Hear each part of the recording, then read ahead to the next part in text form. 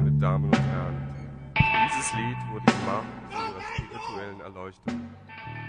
Desde el defectuoso, a 2240 metros sobre el nivel de las aguas que nuestra necedad ante el cambio climático hará subir, esto es Inutilidades Lingüísticas, un podcast sobre lenguaje. Soy Zhang Tai y este es el episodio 49, Om Mani Padme Hum, donde trataremos de entender qué queremos decir cuando hablamos de la lengua tibetana.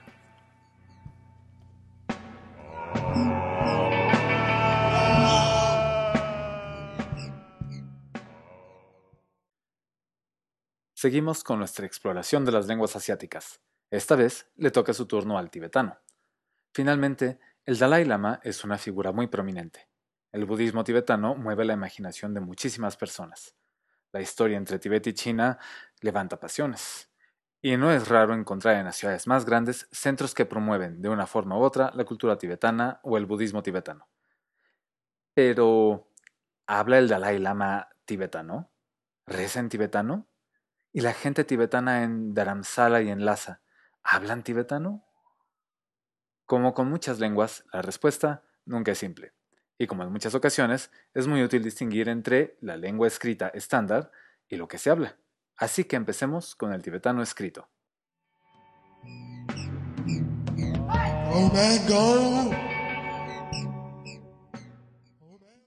Como en el caso del árabe, el tibetano escrito tiene su base en una versión muy anterior del idioma, de hace unos 1200 años. Esto quiere decir que la forma de las palabras corresponde a cómo se hablaba el tibetano hacia el siglo IX. Por ejemplo, en tibetano escrito, las palabras pueden tener varios grupos de consonantes seguidas, como pie, que se escribe rabs, conseguí, que se escribe bsgrubs, o grupo de varios miembros, que se escribe rnamsdag, o el nombre del fundador del imperio tibetano incluso, Srongtsan Sgampo. Como puedes ver, o más bien como puedes escuchar, el tibetano escrito permite combinaciones diversas de consonantes, algunas incluso difíciles de pronunciar para nosotros. En varios aspectos más, el tibetano escrito es sumamente conservador, teniendo varias terminaciones gramaticales para indicar los tiempos y modos del verbo o las distintas funciones que tienen las palabras en la oración.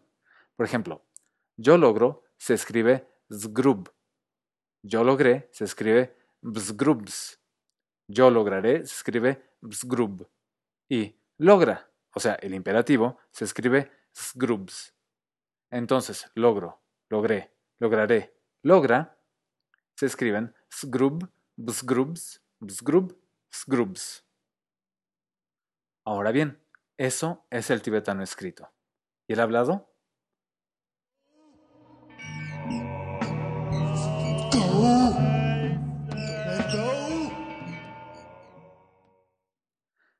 Aquí se pone igual de ameno que con el chino, del que hablamos en el episodio anterior. Para empezar, se hablan lenguas tibetanas a lo largo de 5 países.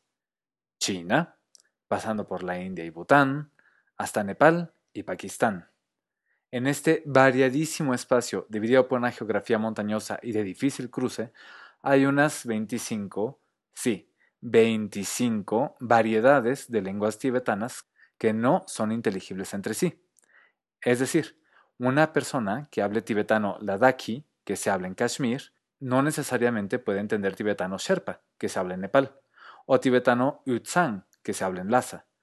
Las diferencias entre estas variantes del tibetano son similares a las que hay entre las lenguas romances, es decir, entre el español, el italiano, el francés, el rumano, el romanche, etc.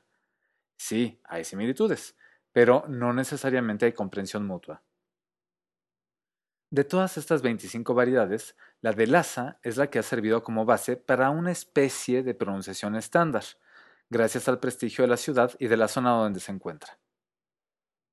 Tibet se divide culturalmente en 3 provincias tradicionales. Yuzhang, que es donde se encuentra Lhasa y que coincide en buena medida con lo que se conoce como la región autónoma de Tibet. Luego tenemos Kham, al este y sur de Yuzhang, y que está formada en parte por la región autónoma de Tibet y la provincia de Sichuan. Y finalmente Amdo, al este y norte de Yuzhang, y que está formada en parte por la región autónoma de Tibet, por una pequeña parte de la provincia de Sichuan y por la provincia de Qinghai. Pronto vas a ver por qué me tomé la molestia de hablar de esto. Regresemos a Lhasa. ¿Qué tan diferente puede ser el dialecto de Lhasa del tibetano escrito? ¿Qué tanto se puede diferenciar el dialecto hablado de Lhasa del tibetano escrito? Déjame darte unos ejemplos. Habíamos dicho que pie se escribe jabs. En tibetano de Lhasa, o sea, Yutsang, se escribe, por supuesto, jabs, porque ese es el estándar escrito, pero se pronuncia shap. Comparemos. Jabs, shap. Loto, por otro lado, se escribe pad, pero se dice pe. La región de Kham, que mencionaba antes, se escribe khams, pero se dice kham en Lhasa. El fundador del imperio tibetano se escribe Srongtsan Sgampo, pero en Lhasa se dice Songtse Gampo. Va de nuevo.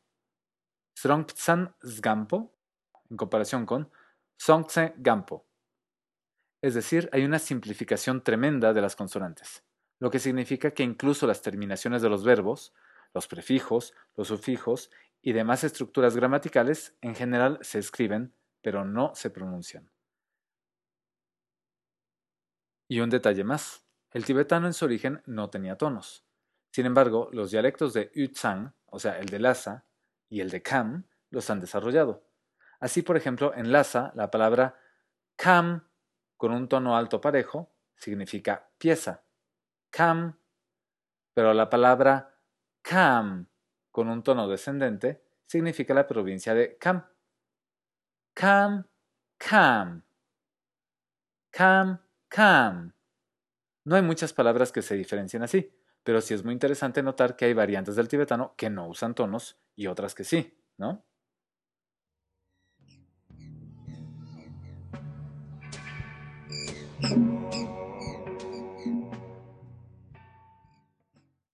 Lhasa puede servir como una especie de modelo para una lengua hablada estándar, aunque oficialmente no se haya denominado así. Y esto hace que no sea la única importante. ¿Sabes de dónde es el Dalai Lama? Él no es de la provincia de Yutsang, sino de Amdo. Y en Amdo, nada sorprendentemente, no se habla como en Yutsang y Lhasa. La palabra nómada se escribe brogba. En Lhasa, lo que se escribe brogba se pronuncia chokpa. Y en Amdo, njogwa. Otra vez, escrito brogba. En Lhasa, chokpa. En Amdo, njogwa. Uno, es decir, el número uno, se dice chik en Lhasa, chig en Amdo. 9 se dice Q en Lhasa, pero G en Amdo.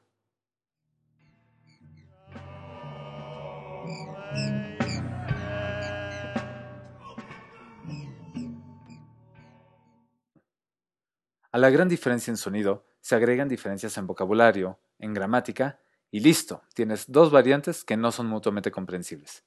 Pero sí importantes, porque en la República Popular China hay radio y televisión en tibetano Yutsang, que es hablado por aproximadamente 1.200.000 personas, en tibetano Amdo, que es hablado por más o menos 1.8 millones de personas, y en tibetano Kham, que es hablado por aproximadamente 1.4 millones.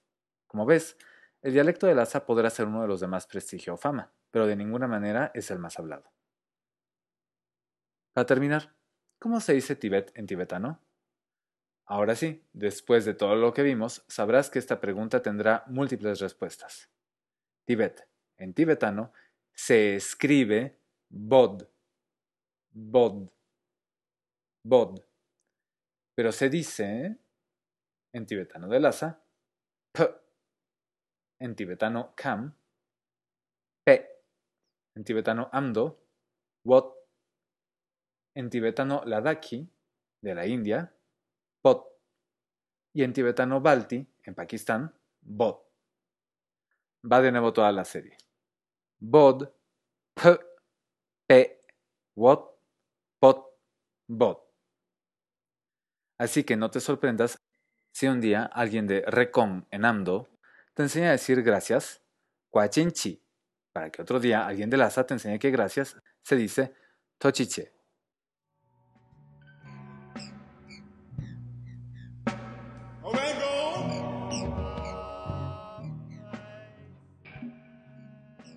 Gracias por escuchar. Mil disculpas por mi pronunciación en tibetano, lengua que he vivido solo muy brevemente en Tibet y que nunca, jamás de los jamases he estudiado. Si te gustó este episodio, por favor, por favor, por favor, por favor, ayúdame a generar audiencia compartiéndolo por Twitter, Facebook, Pinterest o por donde Buda mejor te indique. Este es un podcast casero a más no poder. Mi capacidad de promoción es muy limitada y si no eres tú, ¿quién más me va a ayudar? Y aún más importante, si tienes 5 simples y pequeños minutitos, deja también una reseña en iTunes. Cuantas más haya, más fácil será para otras personas hallar este podcast. Wajinchi o Tojiche, según prefieras. Y nos vemos a la próxima con más rarezas, inutilidades y curiosidades sobre el mundo de las lenguas. Chao.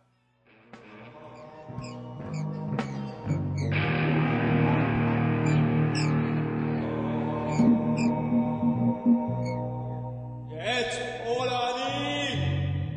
Die postalkoholische Euphorie!